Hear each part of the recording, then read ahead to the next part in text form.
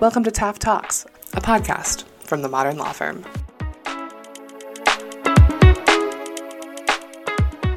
In this ongoing series, Taft Talks Probate, Minneapolis private client partner Bob McLeod discusses hot topics and timely information surrounding private client litigation for trusts, wills, guardianships and conservatorships, and more.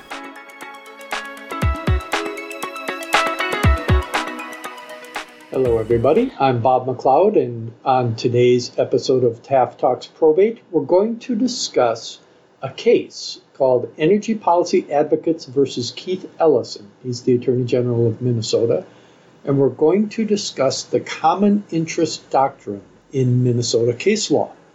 So let's get started. Now this comes to us because of a recent Minnesota Supreme Court opinion in Energy Policy Advocates versus Keith Ellison, Office of Attorney General. You can find that at 980 Northwest 2nd, 146, issued in the year 2022, specifically on September 28th, 2022. Now, in this case, it discusses the work product doctrine, which protects from disclosure an attorney's opinions, conclusions, and mental impressions, trial strategy, and legal theories in materials prepared in anticipation of litigation. Well, that's a mouthful. What we're talking about is when parties waive the protection of the attorney-client privilege and the work product doctrine when they disclose protected information to third parties. In other words, normally when you're speaking to your attorney, if you go and tell those same things to someone else or allow someone else to listen, you're waiving your attorney-client privilege.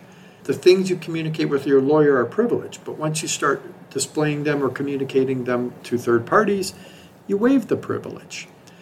But there are situations when that privilege is not waived. The common interest doctrine permits parties with the same legal interests to share documents without losing the protection of the attorney-client privilege or the work product doctrine. Now, this is a big deal because I just got done saying if you communicate or let someone sit in on your communications with your lawyer, you lose the attorney-client privilege. But sometimes when you have two separate parties whose interests are substantially aligned, it makes sense and it's reasonable to work together in the case you have against the opposing party.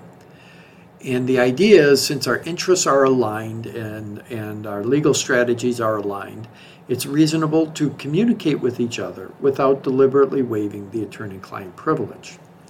And that's what happens sometimes. They're called common interest agreements. And it's called the common interest doctrine. And it relates to not only the attorney-client privilege, but the work product doctrine. The attorney-client privilege is when you're talking to your lawyer, and the work product doctrine is the preparation you go into in preparing for litigation.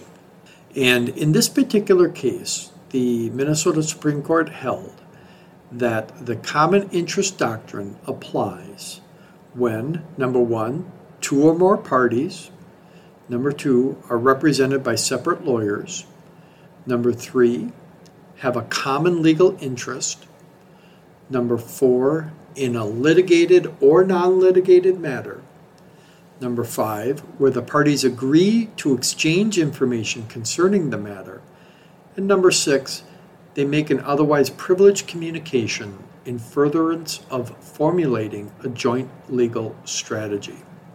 This formulation of a joint legal strategy is generally consistent with the common interest doctrine's requirements in the federal courts in Minnesota, as well as the restatement of law. Now, part of the common interest doctrine is if it's challenged, the law requires that the party asserting the common interest agreement has the burden of proving that it applies. Also, the common interest doctrine is not limited to litigation. It can provide common interest or attorney-client privilege protection in other situations that are non-litigated. But it must be a legal matter as opposed to a commercial, political, or policy matter. So it has to be some type of legal issue or probably dispute. And it can't be people just talking about their commercial interests or political interests or a policy that they're setting. Also, the common interest doctrine extends to encompass the attorney work product. Again, the attorney work product is not just the communication between the client and the lawyer, but also the work the lawyer engages in to prepare for the litigation. So in Minnesota, it is now the rule by Supreme Court ruling that the common interest doctrine in Minnesota applies, meaning lawyers representing two separate parties can have an agreement, a common interest agreement, whereby some disclosures can be made that does not waive the attorney-client privilege and does not waive the work product doctrine. This allows separate parties in a litigation who have a common legal interest to work together against their opposing party without waiving the attorney-client privilege and the work product doctrine. This has been out there. It's been a part of the law, but in Minnesota, it was challenged briefly. The Court of Appeals actually said it didn't exist for a while, but now in Minnesota, we have comfort knowing it does exist, and the common interest agreements do apply. And that's the state of the law for the common interest doctrine in Minnesota.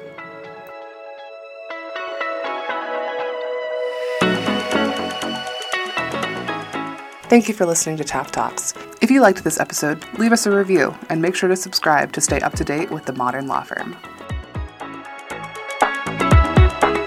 This podcast provides general information related to the law. Taft Talks is not providing legal advice and does not establish an attorney-client relationship. The opinions expressed on Taft Talks belong to the individual attorneys on the program and do not necessarily reflect the firm's position. For questions and comments, please contact podcast@taftlaw.com. Additional information about Taft can be found at taftlaw.com.